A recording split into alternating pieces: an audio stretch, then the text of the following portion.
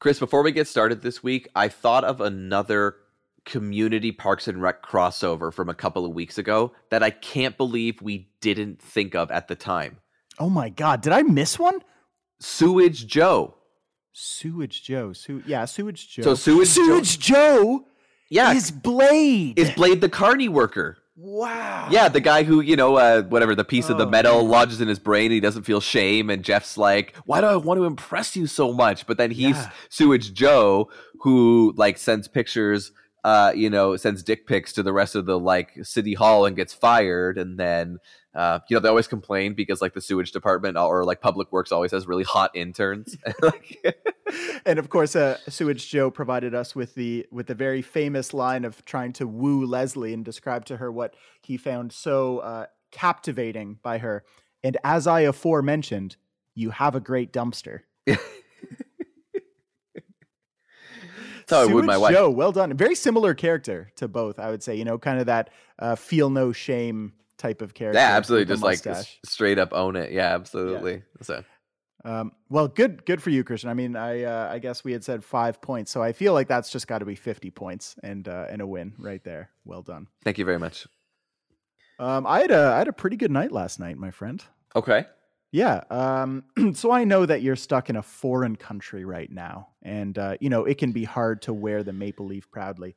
But Christian, last night, Canada played Panama in probably one of the most important games that I have seen Team Canada play in my entire life. And I don't think that's an exaggeration. Probably since 2000, when they were in the Gold Cup final and won, I had never seen a more important and consequential Team Canada game in 2 decades. And Christian, I was there. You were there? I was there. I was at BMO Field with that packed stadium, absolutely roaring and rocking. And amazing. Not only that, it was the single best soccer match I've ever been to in my entire life, just in terms of pure entertainment. Yeah, I guess we should clarify. This was men's soccer. My God. We should probably. I apologize. Yeah. Yes, I should clarify. So, just brief background. This is the qualifying for the World Cup next year, 2022 World Cup. So, North American qualifying. We qualify 3 teams to the World Cup, and so there's 8 countries competing. Canada, USA, Qatar. In Qatar. Canada, USA, Mexico, Jamaica, Costa Rica, Panama, Honduras, El Salvador. We have only made this phase once, if I recall, in my lifetime. It's typically a 6-team final round. Now we have an 8-team final round, COVID things. And Canada has been absolutely killing it. So last night was game 6 of that. They're undefeated, and they were playing at home against Panama. So a very important thing to understand is what type of step this would be towards World Cup qualification. So with a Canada win, Canada's chances of qualification go up to 75%, and with a loss, go down to 30%. So essentially, very good chance to make the World Cup if you win, very bad chance, almost impossible to make the World Cup if you don't. And essentially, because Panama's right below us, the opposite is true for them. If they beat us on the road in Toronto, then they get that massive chance to go. We won. We won, Christian. We won 4-1. So everything, let's say you have a friend who doesn't like soccer very much or doesn't know about soccer, right? And you want to try and convince them why it's one of the most, incredible sports on earth, is to take them to a game, right? It's like baseball. It's one of those things where live it's 10 times better. So what the game had last night was the most incredible atmosphere I've ever been to in a soccer match. And because COVID has been raging for the past 2 years, the first time that I went to a full capacity sporting event since you and I went to the Detroit-Ottawa game 2 years ago. Now, That's of course, crazy. You can fill in as many full capacity jokes as you want because I'm aware Ottawa is very far from filling capacity. But last night was not the case. It was packed. I mean, it was so hard to find an empty seat. They kept this sort of buffer zone of empty seats between the players, like the benches, and where they first started to sell tickets. So there was this one little area that was empty, but other than that, it was absolutely packed. So if you're trying to convince someone to watch soccer, everybody in that stadium was singing, jumping, dancing. I mean, the entire supporter section waving Canada flags. Right behind us where we were sitting was the Panama away supporter section. So they were dancing and singing and playing brass instruments the whole game. I mean, it was really, really awesome. They actually let them in with brass instruments? I know, it's wild, isn't it? Yeah, it's crazy. But it was in full force. So packed stadium. And then it was entertaining soccer. It was attacking. It was active. There was a ton of movement. There was no bunkering down. Both teams wanted to win that match. Panama scored within the first 4 minutes. I mean, it was really, really entertaining. And then better than anything, Canada dominated. They dominated play, but also, completely attacking. 3 goals in the second half alone from their triumvirate of youth that are bringing this team, into the future on their backs. Alphonso Davies, Bayern Munich, Jonathan David, and Tajon Buchanan. Each of them scored a goal. And Alphonso Davies, I know you've seen this, Christian. Alphonso Davies scored probably the best goal I've ever seen in my entire life. And I saw it live, like 100 feet below me.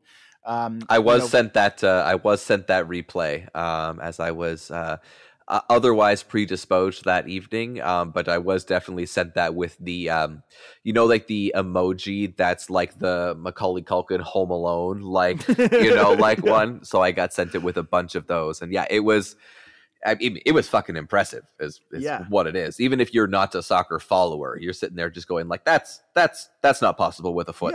Yeah. I mean, I'm not gonna describe this goal via podcast form other than to say that Alphonso Davies blasted down the line faster than I've ever seen a non-track and field human running at any point in my life. He ran over 80 yards at a top speed of approximately 40 kilometers an hour. So he was running faster than a car, driving in a suburban neighborhood here. What is that in miles an hour, Christian? Probably 25. 25 miles an hour. Running to chase down a ball, steal it at the line, pop it in the corner. I mean, it was amazing.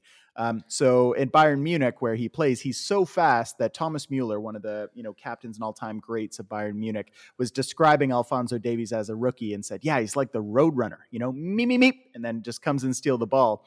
And so I'm sitting there and I turn to my wife and under my breath go, "Jesus, meep, Alphonso." And then he just turns on the jets and steals the ball. And it was one of the greatest moments. I just lifted my wife in the air. I was so happy. I was screaming at the top of my lungs. I mean, it was absolutely amazing. Best thing I've seen though, Christian, was that somebody turned a GIF of that goal into a Canada heritage moment. So when we were kids growing up in Canada, those are so good. There were these government-sponsored TV spots that went TV advertisement commercial slots on TV. And they were, little recreations of famous Canadian things. Every single one of them to me is Laura Secord. Yeah. I still remember the one with, what's that neurosurgeon who is responsible for understanding strokes, worked in Montreal. I'm going to forget his name now. It'll come back to me. And he's like prodding somebody's open brain and they go, "It smells like toast, doctor, burnt toast." And there's just this great celebratory moment. You think, God, I just watched a TV ad of someone rooting around in someone's brain. This is a little bit weird. There's got to be one for insulin, no? I would assume. Yeah, I got to think so. Ground up that pancreas. We'll have to go back and, on the CBC archives. We should just do like a whole podcast series over the summer that's just rewatching those heritage moments. Live watch. So yeah, anyway, I had an incredible game, man. It was one of the best things I've ever seen in my life. And I think to me, what felt so very emotional about it, almost tear-jerking, was other than checking vaccines at the door, which they did quite diligently, you essentially felt like COVID didn't exist. There were 30,000 people in the stadium. Almost nobody had their masks on. They did have a, when you're not eating and drinking mask policy. But if you looked around the stadium, 95% of people had them off. Not necessarily condoning that. But I will say it is extremely emotional when you look out at 30,000 people screaming and you think, a year and a half ago, I didn't know if I'd ever do this again. I didn't know if I would be part of this collective experience again, potentially ever, or not in the same way. And just to see, something special about it being Canada, that almost everybody in that stadium is pulling the same way and, just as jazzed up about it. So it was fantastic. Yeah, I had a great effing day last night, Christian. That's awesome, man. Yeah, we talked in a previous episode about like, what is it about, the maple leaf, right? I think it was when we were talking about the Olympics, just that, there's that added emotional boost of, fucking A. Absolutely. And well said too. Fucking A. Well, on that fucking A note, shall we get this episode started? Load it up.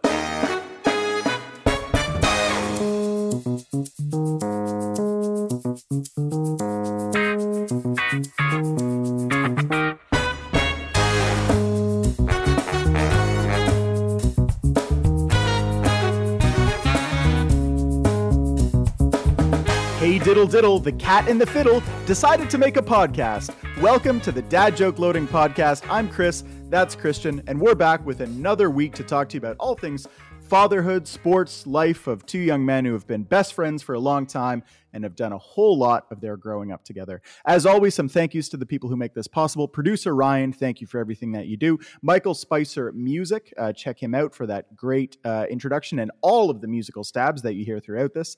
Vishal Murthy, the vet cartoonist, for all of our imaging, branding. We thank you very much.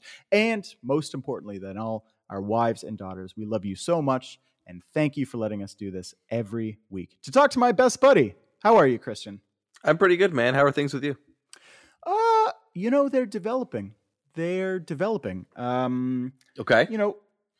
Some other great things that I came across this week, a little bit on a different level of soccer, is something that I'm very excited to share, which is that I'm having another baby. Chris, that is amazing. I'm going to pretend like I'm just hearing that for the first time. But for real, listeners, Christian, has only known about this for like literally a couple of days. Yeah, it's still very new news. This is very, very exciting. Yeah, so I found out at the game. I should clarify, not this game, the last game we were at, a different game. My wife handed me a little pair of baby socks during the intermission. And I took the baby socks and I thought, well, why did you bring these to the game? Love? Yeah, this in your pocket? Like, why do we have these? Yeah.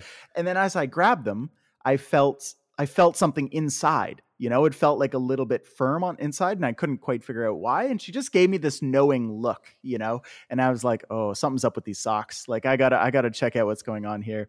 And so sure enough, I opened them up and there was a little note saying that I was going to be a dad again. So this is awesome. I was talking about the game as the highlight of my week, but that's quite frankly bullshit because this is the highlight of like my year, basically. I am so pumped. And just so we're clear, my daughter was born last year. So this is the highlight of 2021. Good indication there. Yes. Yeah. We're talking calendar year. Yes. Not the past 12 months. Just for admin's sake, for anybody keeping track at home. So I'm thrilled. I'm excited. I'm nervous. But one thing that I wanted to talk to you a little bit about this week, Christian, we were blessed just, what is it now? A month, less than 2 months, more than a month ago, that we talked about the fact that you are expecting 2 children, expecting twins, and that you and I are both going to be dads again. Yeah. So I just thought this would be a time to revisit some of those emotions and some of the different things that I've been feeling over these past couple of weeks. And, since a lot of this podcast is essentially therapy for you and I kind of wanted to see if my feelings were similar to your feelings in any way and how you're feeling, about where you're at. You are imminent, right? You are about to be dad number 2, like close to any day now, right? Yeah, impending doom is how I describe it. Yeah, absolutely. But I will say, you saying that this podcast is therapy is like just about as perfect a description of this, I think, as could be said to anyone trying to explain this. It's like, yep, just two best friends going to therapy. Yep. Yeah, and just like real therapy, we're just as tormented, except we let you all listen to it. So I am on a daybed. Welcome in. And I'm drawing images of him. Is that weird? No, that's the Titanic. Are we doing the wrong podcast? Shit. Okay. I'll switch over to the Titanic watch through again. Sorry. I knew I got my days mixed up. So speaking of massive things that are hurtling towards the bottom of the North Atlantic Ocean, my free time.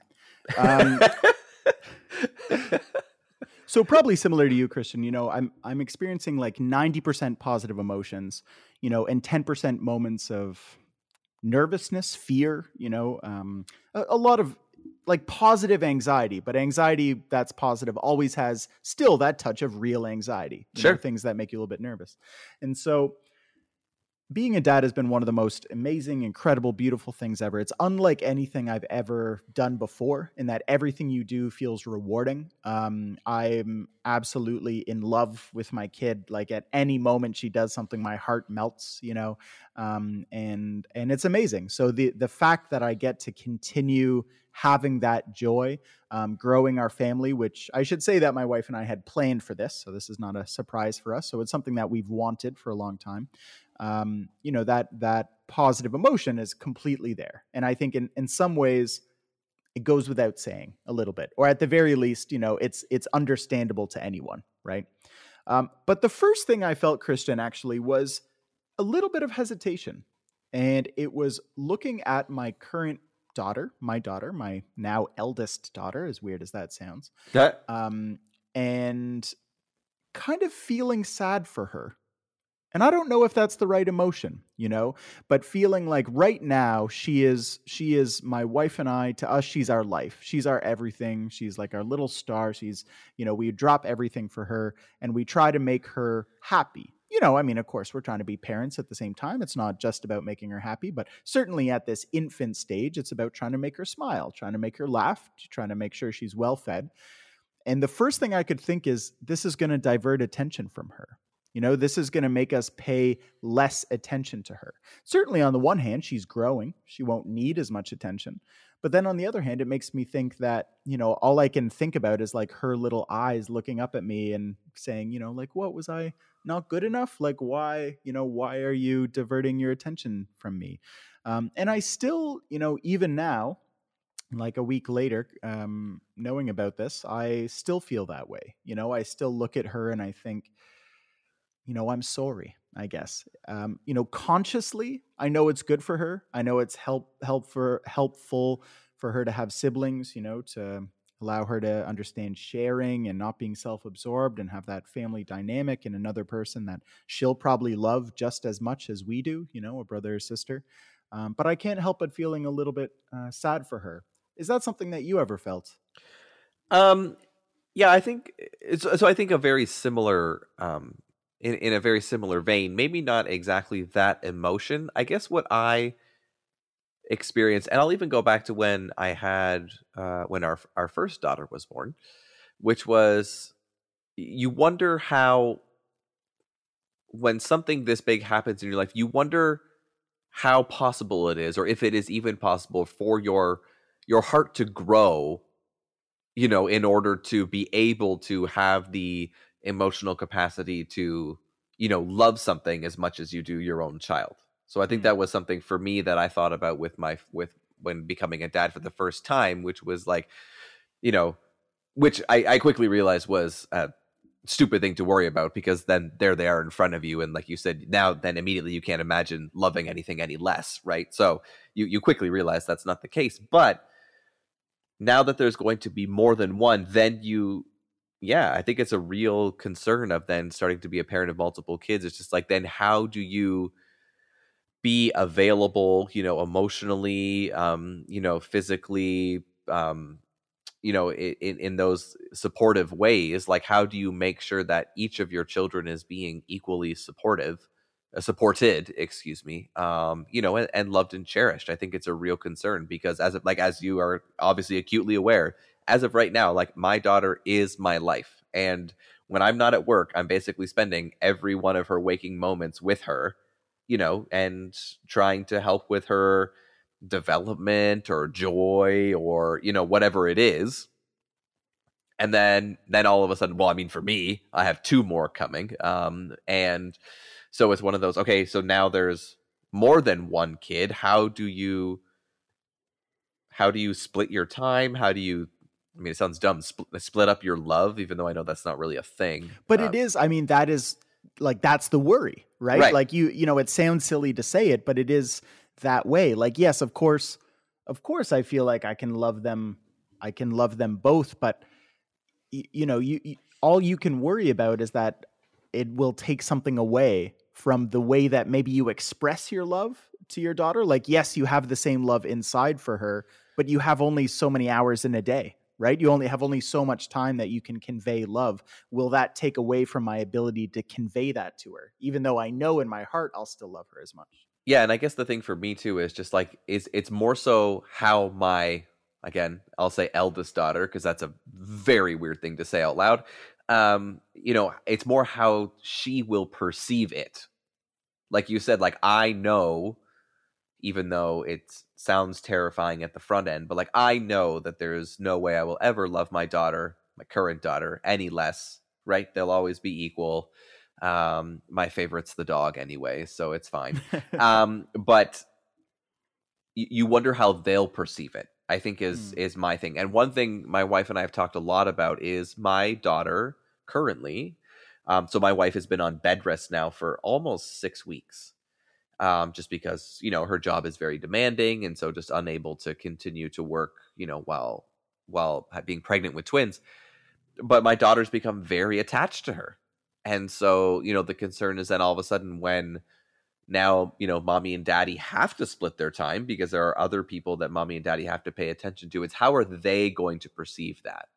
And I'm sure there's probably shelves and shelves and libraries full of parenting books on how to make sure that doesn't happen. But, it doesn't change the fact that, like you said, you feel like almost, I was gonna say like almost like burning the parenting candle at both ends, really, because you're trying to mix and match between, 2 or 3 or whatever it is, children, to make sure that you're loving each of them appropriately and equally. And the hard part is like, it's one of those things too that like until it actually happens, like until your next child gets there, like you're never going to know what that looks like, because you can have tons of people that say like, oh, between my first and second, this happened and, this, that, and the other thing. But I mean, until you get there, that's why, right now, like you said, I'm on any day mode essentially now for, my twins that will be here soon. And, I mean, yeah, I'm riddled with anxiety on a good day because I mean, until it gets here, it's just like, I have no freaking idea what it's going to be like. And then when it comes here, you're just like, all right, here we go. Yeah, absolutely.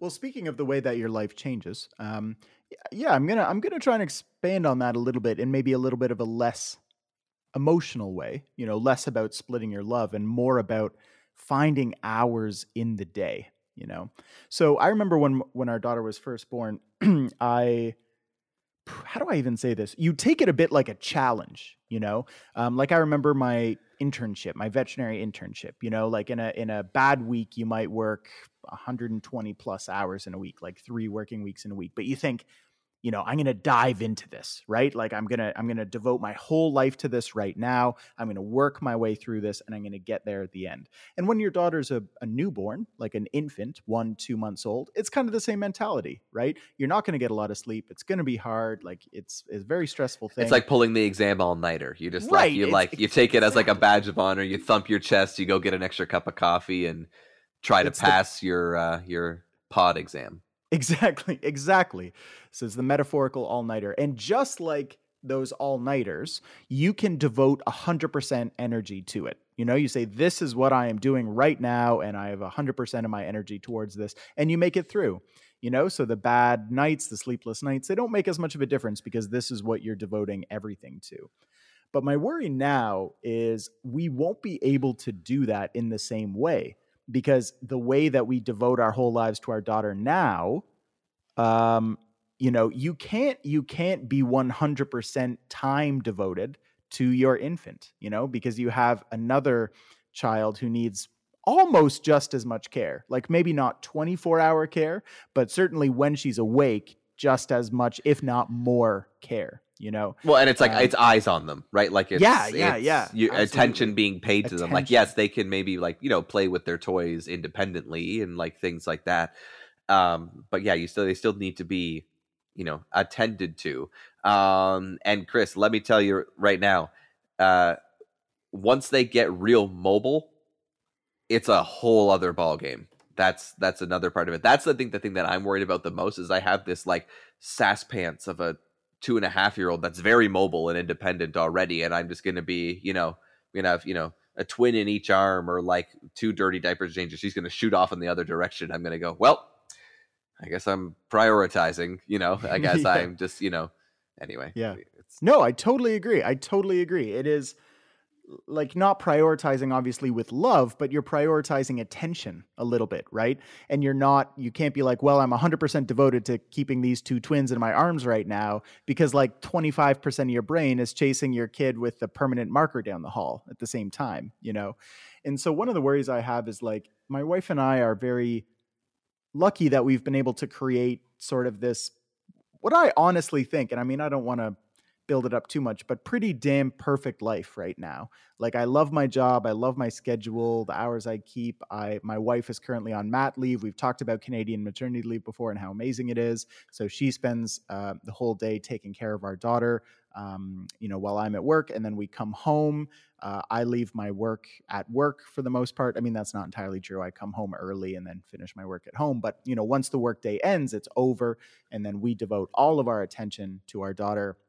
And then our daughter goes to bed, and then we have, a little bit of freedom before we try to get some sleep, because we are damn tired, just like any other set of parents, damn tired all the time.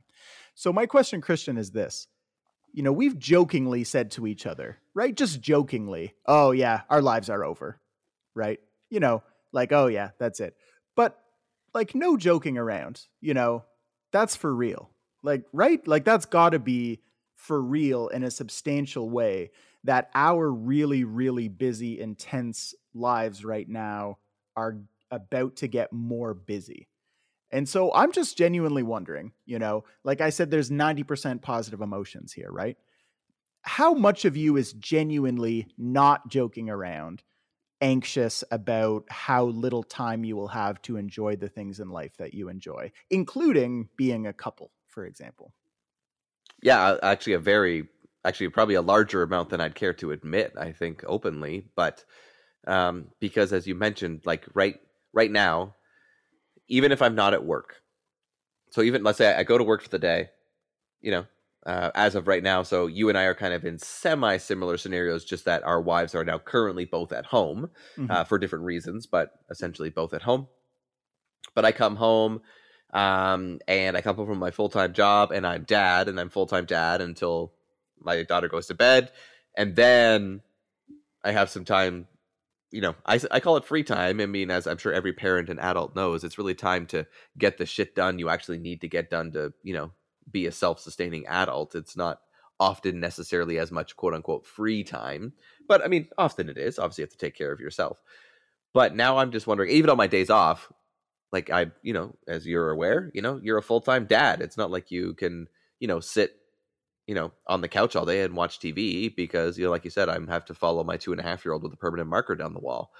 But then add on top of that, okay, yeah, great. So I somehow survived the day. My 2.5-year-old is in bed. Oh, wait. Now all night I have I have twin newborns. Right. Exactly. Right. Exactly. To go back to your all-nighter analogy, right? It's like you've pulled the all-nighter, and after any all-nighter, you expect to sleep in the daytime, right? You have your afternoon nap, but you don't get an afternoon nap because you've got another test that afternoon. Yeah, and I mean, I know we keep using the all-nighter analogy. Listeners, if you remember, our tests in veterinary school were often on Monday mornings, and so we would often pull essentially all-nighters, all day Sunday, study all day Sunday night, power through, Red Bulls, Tim Hortons breakfast, and or McDonald's breakfast, depending on which side of the Hanlon we were on, I guess at that point. But and then we'd write a test. But then, I mean, we had class after. But let's be real, we could potentially go home and sleep all day if we wanted, and often did. And then somehow resurfaced somehow on Monday night, and then resumed normalcy. But that's just not the case. Now it's just like all of a sudden we do that, and then okay, we write the test. Oh wait, now we just have to work a 12-hour shift again. Right. And then it just keeps going. I mean, I know lots of people that have multiple kids and like they're still alive, so apparently it's possible. But it just like it does seem like a very insurmountable climb. And I have to just keep telling myself that, I thought my first child was an insurmountable climb. I was like, I'm not a dad. I've never been a parent. What the hell am I supposed to do here? And so far she's still here, and and I'm still here, and that standpoint. But yeah, I think it's now the added, as you mentioned, it's like all my focus has been on this one child, and now all of a sudden it has to be on 3 or 2 or whatever it is. And it's just like, how do you even think about trying, because I mean, you can't plan for it. It's not just like, okay, so from 8 to 9 I'll be with twin A, and then from 9 to 10 I'll be, because I mean, I have no idea how they're gonna sleep. I have no idea when they're gonna shit themselves. Like, I have no idea when I'm gonna shit myself. Like, it's just, it's one of those where you honestly just have, you're just eventually you're just gonna be in it. Yeah. And then they're just like, okay, here we go.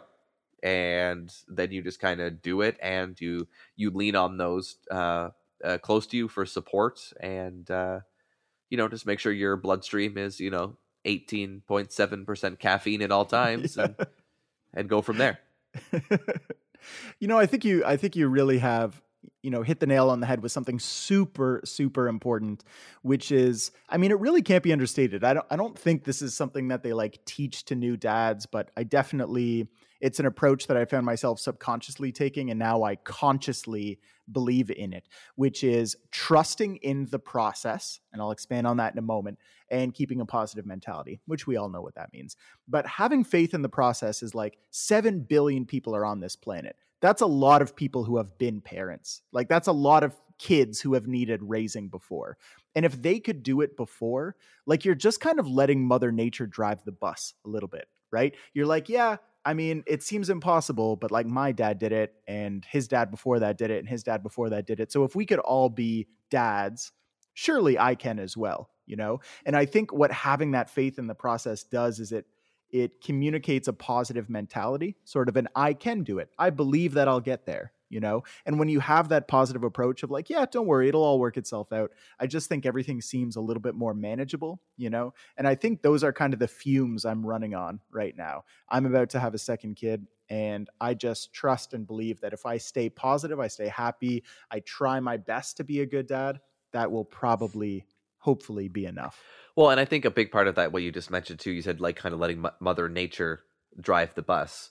Like, let's be real. There's nothing you or I are going to do for our subsequent children that's going to make them like really like that much of a better sleeper, or like, like all those types of things. Like, yes, obviously what it is. Obviously there's routines and things that you can implement. And I'm sure, like I said, there's probably 100 like, baby books and specialists out there who are like, actually, if you do this, but like realistically, like, how much influence do you and I really have in those core biologic, kind of mechanisms? I'll argue relatively little.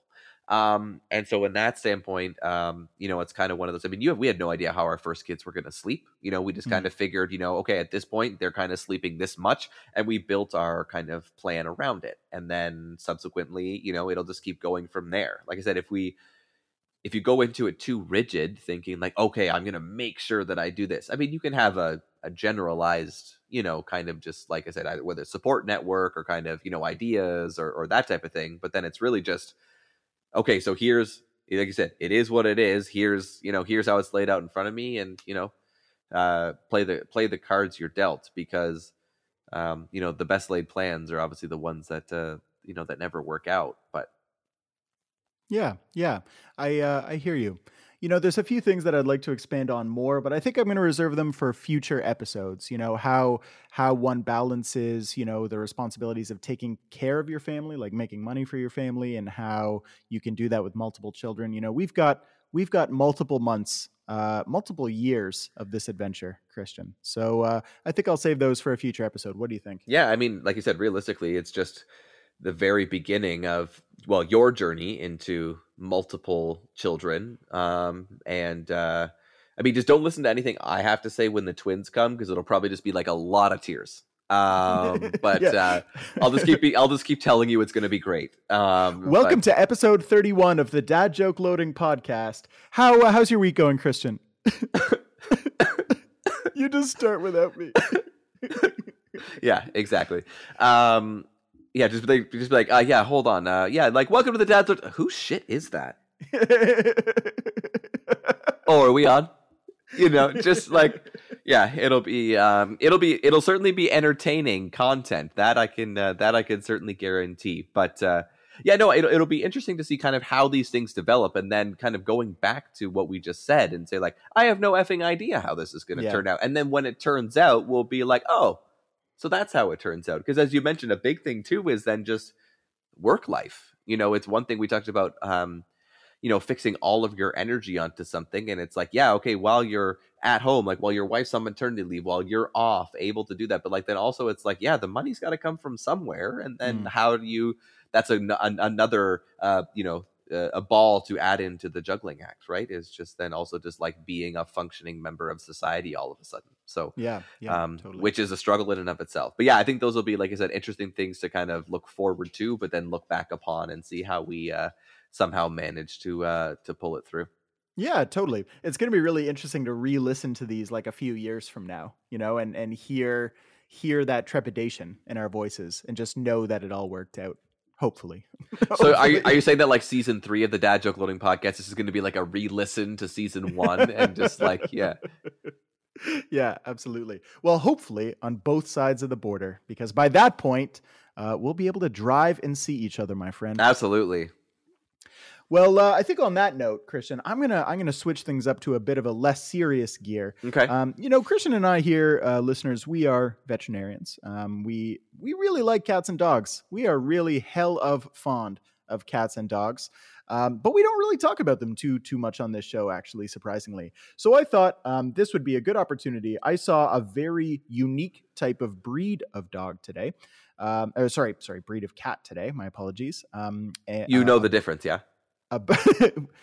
So this was the woof woof one. The woof woof kind? Okay. The one that rubs itself on my legs. It's the meow meow. Is that the meow meow? It was one of those gold ones that knocks its paw up and down in the window. Is that? It was a Burmilla cat. Never heard of a Burmilla. Have you heard of a Burmilla cat? I've heard the name, but only in that someone has used it as said term. I've never actually seen one in person though. Kind of looked like a Burmese. I'd say a big Burmese. Like, you know how Burmese cats have a bit of a brachycephalic, bit of squishy nose. Yeah. Sort of wide, broad face, big saucer eyes. It was like that, but a bigger cat. Probably like double the size of a Burmese. Oh wow, okay. Beautiful, beautiful, beautiful animal. But this is a segment called Rapid Fire.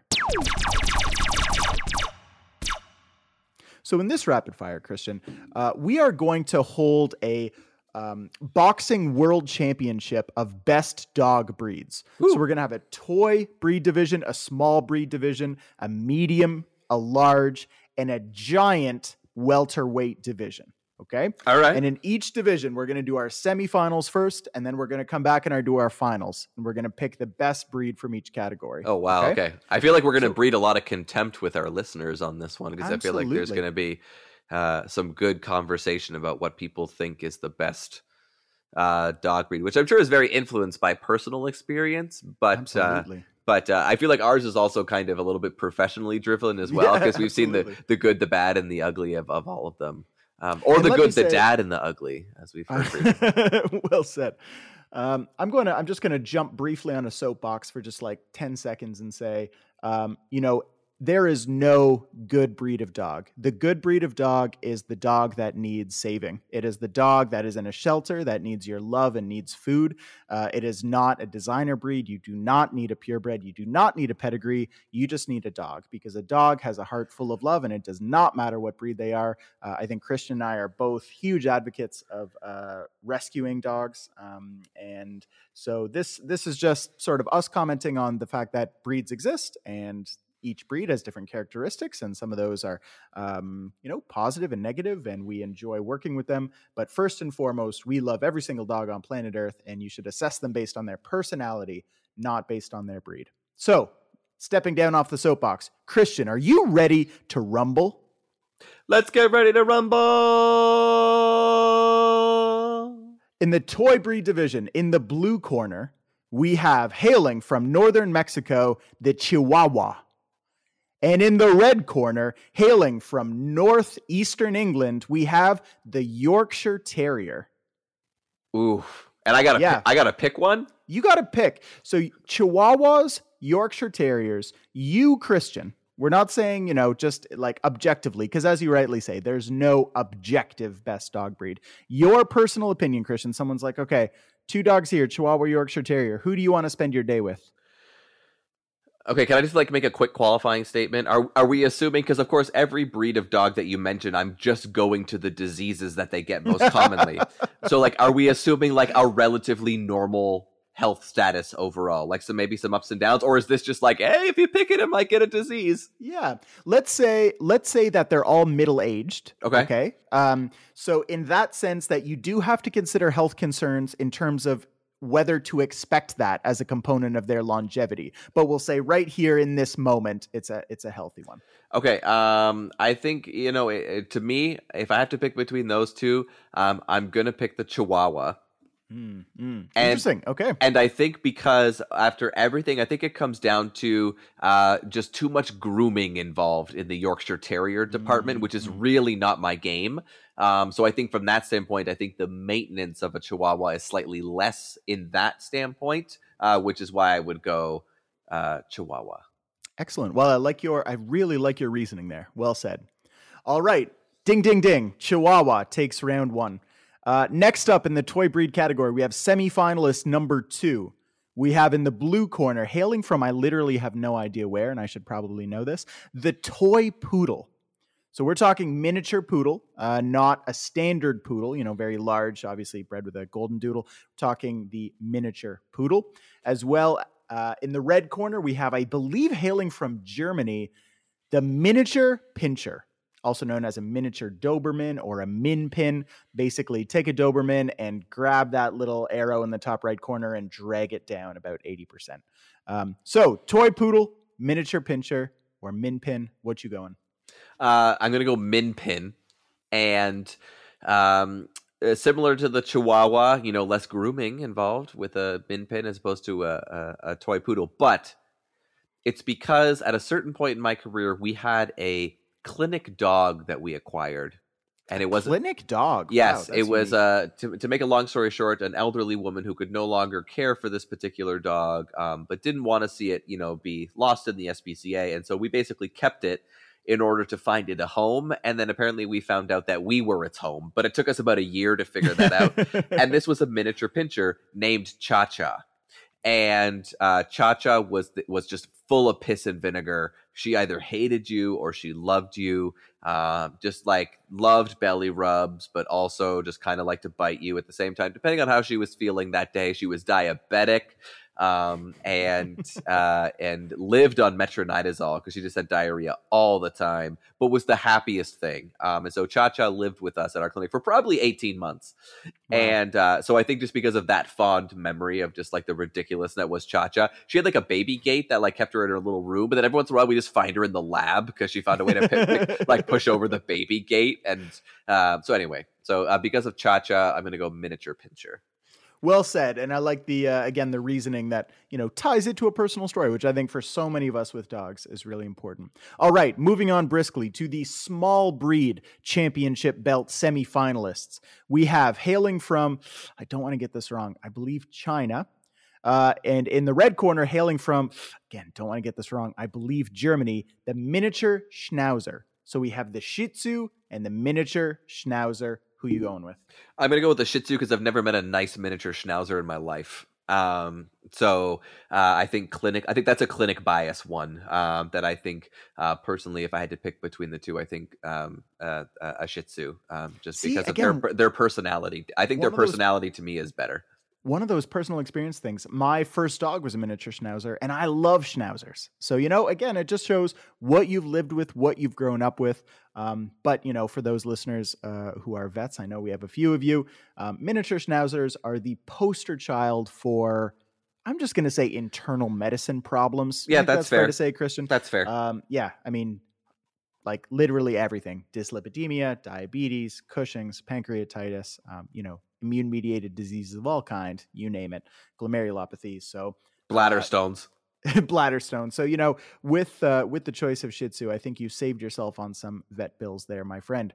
So, semifinalist number two. Two really great breeds here, but very, very different. So, this might be a bit of a tough one. First, I believe hailing from, I'm just going to get that wrong. England, America. I'm going to have to look that up. The Jack Russell Terrier. Think about Eddie from Frasier versus the Dachshund or the Wiener Dog from Germany. What if you had to go Jack Russell Terrier or Dachshund? Who you going with?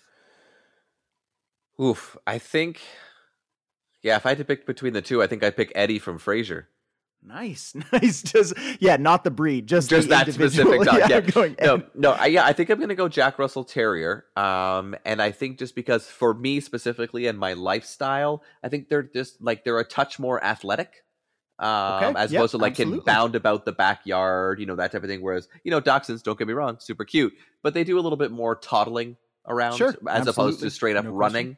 And I would, in a dog, I prefer a little more activity than that. So I think I'm going to go based on that. I'm going to go with Jack Russell Terrier. Okay. Very nice. Very nice. Well, that brings us to the next weight category, which is the medium breed of dog. I would say probably my favorite breed of dog. Again, personal experiences. So number one is there's so many varieties, American, English, but we're just going to go generally the Cocker Spaniel. So not a Cavalier King Charles Spaniel, not a Springer Spaniel, but a Cocker Spaniel, American or English, take your pick, versus the Beagle, the infamous, the famous or infamous Beagle that you and I spent many, many hours working with, walking, examining through our veterinary life. The Beagle or the Cocker Spaniel? What you going? I think I'm going to have to go Beagle on this one. Wow. And I'm going to go Beagle. There's a family connection here, which is that my dad's family had multiple Beagles. And so I think that's where I never met any of them because they were prior to me being born, but there are always pictures of my parents' dogs there. And my mom's family actually had a dog named Snooky, who I believe was also a Beagle. I just the only thing I know about Snooky is I have a picture of Snooky drinking out of the toilet, in my grandfather's house. But I'm almost positive it was a Beagle. Again, never met either of them, but I think just because of the family connection, I'm going to go Beagle. I mean, the name Snooky is going to stand out to anybody. So, all right. So now we've got two very sort of unique breeds here, I think. Hailing from Wales, we have the Welsh Pembroke Corgi, the famous tailless Corgi, becoming very famous these days, against the extremely famous from advertising, from Coach's Corner, collar blue cherry. It's the Bull Terrier. Not the Pit Bull Terrier, to clarify. The Bull Terrier. Corgi, Bull Terrier. What's your pick? I mean, there's nothing cuter than a Corgi butt, right?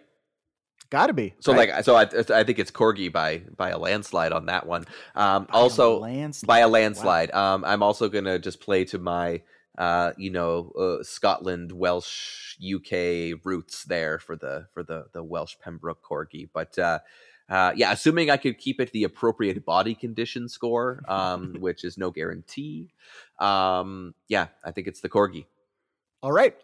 Interesting. I thought that was a pretty even matchup, but I thought Corgi might have had a hair. But I think Beagle is an upset victory. So we've got a really exciting bracket shaping up. Moving into your favorite, I believe, Christian, which is the large breeds.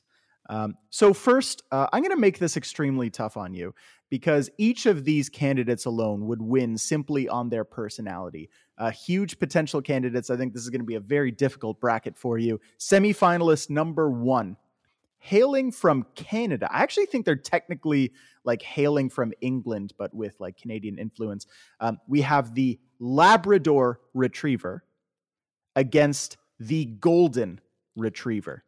What you going with? Yeah, this is tough. You're not. See, they both win on personality alone, right? Yeah. They're two of the best breeds, but what if they're head to head? Yeah, this is tough. Honestly, and this might be counterintuitive to what you might think, but I think I'm going to go Golden Retriever. Okay. And it's for a couple of reasons. I mean, don't get me wrong. I mean, I love labs, right? So this is like a hard one. I feel like all the labs, lab owners here are gonna, kill me for this. But my next door neighbor back in my original house growing up, and my best friend, his family had multiple golden retrievers growing up. So I grew up with Emma and Annie and these golden retrievers that it became part of my childhood. So I think that's the tipping point there. If I had to pick, so I'll say golden retriever, not by a lot though. By a split decision, judge the fifth judge ruled that one in the Golden's favor. All right, next semifinalist. This is another tough one for you, Christian, because I know both of these breeds are near and dear to your heart, and that is hailing from Eastern Russia, the Siberian Husky versus hailing from Germany, the German Shepherd. Yeah, this is the tough one because for people who know me, I have a Shepherd Husky. So it basically is picking which of his neuroses I prefer. I think honestly, if I had to pick one of them, I think I'm going German Shepherd.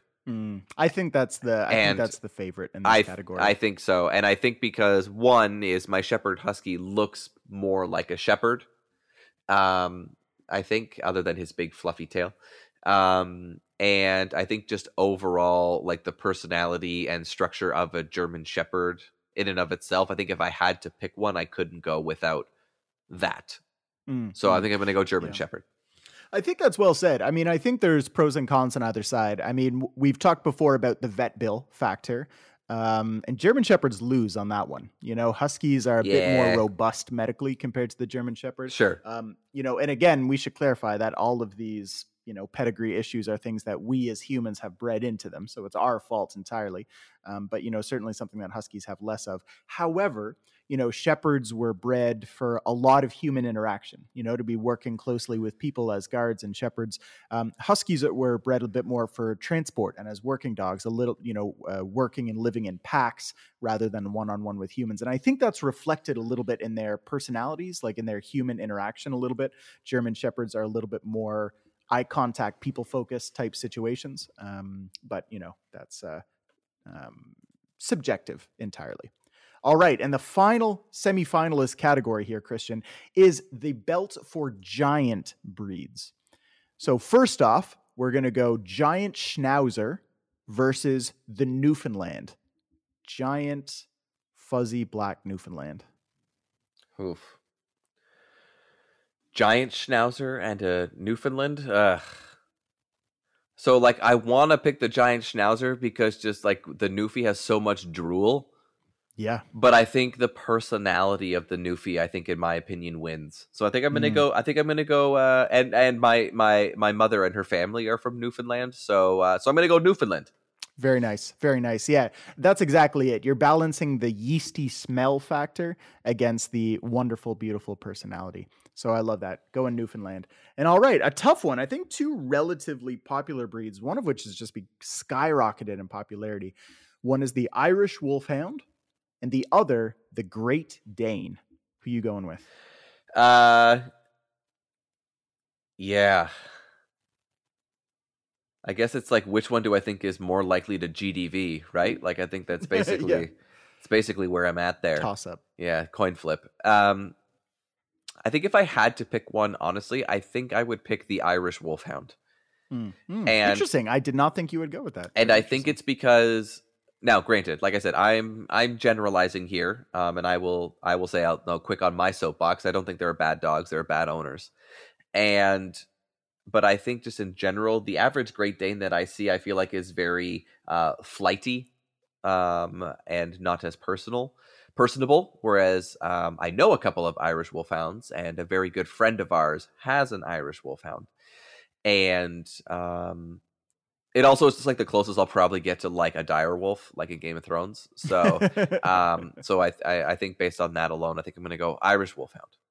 I mean, Wolfhound has got to be one of the single best names, right? Yeah. Of all breeds. You kind of wonder how there isn't like I've always wondered why there isn't a sports team called the Boxers, like such a great name. And I've always wondered why there isn't the Wolfhounds, like if we have Blue Jays and Cardinals or, like there's so many other, choices out there. In college football, I think there's a fair number of hounds and stuff like that, Yep. terriers, bulldogs, stuff like that. Like how did the bulldog get so much great shake here, but the Wolfhound didn't? Wolfhound, get out of here. Good choice, Christian. Irish Wolfhound. All right. Well, now we're in the final rounds of each of these, so we'll get them done pretty fast here. So Chihuahua, miniature pinscher, toy breed champion. Who you going? I think Cha Cha takes the cake here, so I'm going to go miniature pinscher. Cha Cha with the victory. Small breed dog, Shih Tzu, Jack Russell Terrier. Oof, I think I'm going to probably go. This is going to be counterintuitive, I think, to a lot of people who know me. I'm going to go Jack Russell Terrier. And I think just because of the reason I chose it in the semifinals, just the activity level.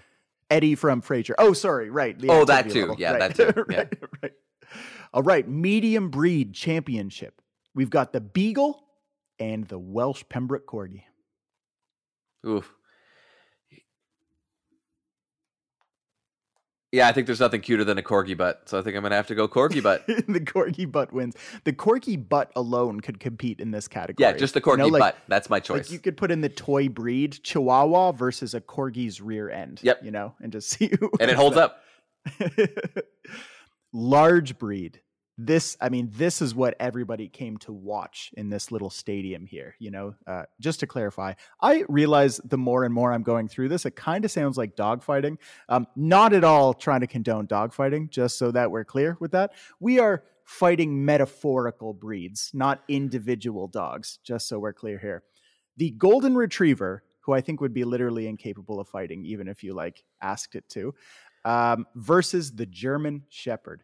Golden Retriever, arguably the most famously friendly breed in the whole world, and German Shepherd, your current dog. Who you going with? Oh, are you actually asking me? Oh, sorry. That one's German Shepherd for the win. That's German Shepherd by a landslide. As previously, again, I have one. So, but as I'm sure you would know, if we played this game across many people, I think the Golden Retriever might eke that one out. Oh, I think the Golden Retriever wins that one handily. Overall, I think it takes a certain person to be a Shepherd owner, of which I did not really see myself as one, honestly, until I got one, and then here I am. So, but he the best boy. Yeah, he's the best boy. All right, and the final is the giant breed category. The perfectly named Wolfhound, Irish Wolfhound, versus the all-Canadian Newfoundland. Yeah, see, now this is one, honestly, where I think it's like, do I go with the appearance or the personality?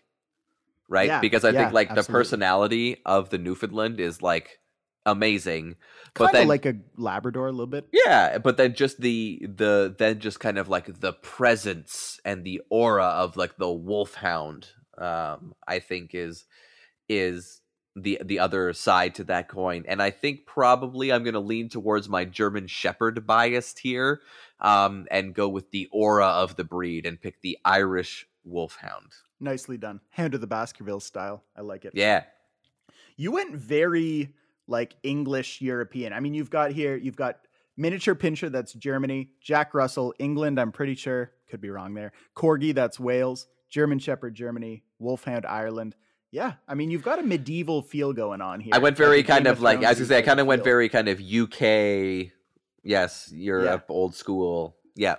Well, that was a lot of fun. Thank you for indulging me in a little bit of animal fun there, Christian. Much appreciated. I think, listeners, you've probably picked up over this episode and the last one that we're making a few little format tweaks. Christian and I love doing this, and we're going to keep bringing this to you every week, but we're going to try to keep tweaking it as we go, to see what you like, what we like. And we are glad to introduce a little bit more animal stuff there. So thank you very much for joining us this week to share some fantastic news with you that both Christian and I are expecting to be dads again. And we will keep you updated about that as we go through this show. Thank you very much for joining us. This has been the Dad Joke Loading Podcast. We would love to hear from you. Hit us up at the Dad Joke Loading Podcast at gmail.com. I think I said that very quickly. Dad Joke Loading Podcast at gmail.com. No the in front of it. Dad Joke Loading Podcast on Instagram, and at Loading Dad on Twitter. Nailed it. Yes, excellent. We'll be professionals one of these days. Thank you very much for joining us. We will see you next week to chat some more. Christian, thanks for being with me, buddy. I love you, man. I hope you have a great week. And listeners, I hope you have a great week too. Talk to you later.